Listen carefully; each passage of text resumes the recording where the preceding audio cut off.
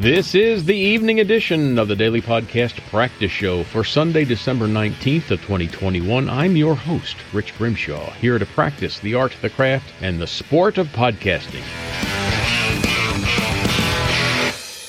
Good to be here, practicing my podcasting, giving my imagination free rein and opening up myself to the unlimited possibilities that this medium affords us. I'm daring to try new things, but I'm not ashamed to rehash the old stuff. What I lack in innovation, we make up for with banality. We don't call this stuff practice for nothing, you know. And I thank you for being here with me. You've got guts. Or maybe you just don't have anything better to do. We have clear, beautiful skies here in Georgia tonight, just perfect for watching this big waxing gibbous moon rise in the sky. It's coming up through the trees. It's quite a sight for a mid-December evening. I got a shout out to my friend Simple Joe for featuring the great state of Georgia on his podcast for today. You can catch that over at thesimplejoe.com. That was nicely done, Joe. Very nicely done. And Georgians all over the state, just like me, thank you, especially for driving the 375 miles from north to south and spending your hard-earned cash along the way, stimulating our economy.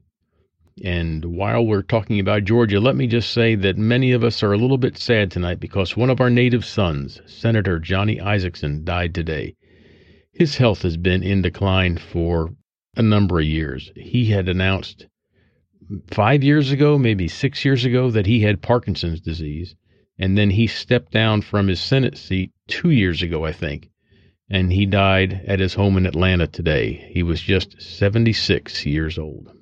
Born on this day in 1920 in Bolt, West Virginia, American country music singer and songwriter James Cecil Dickens, better known by his stage name as Little Jimmy Dickens.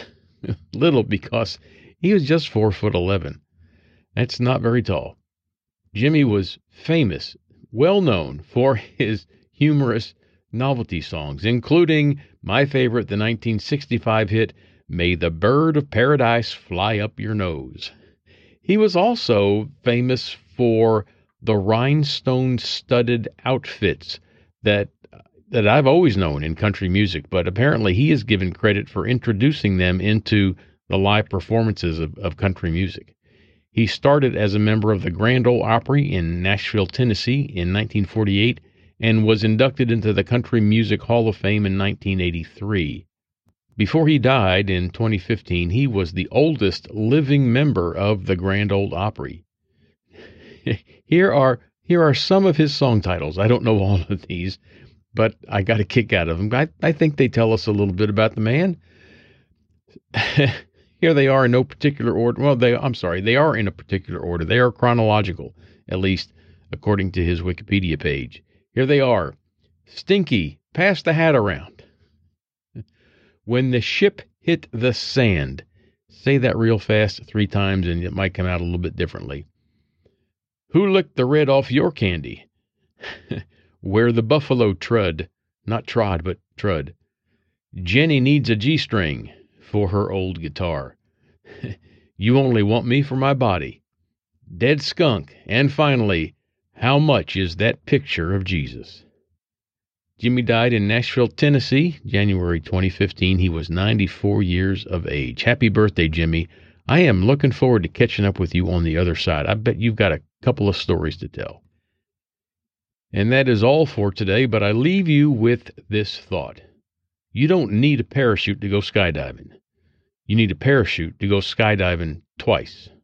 Meditate on that one, my children, for a little while for your own personal enlightenment.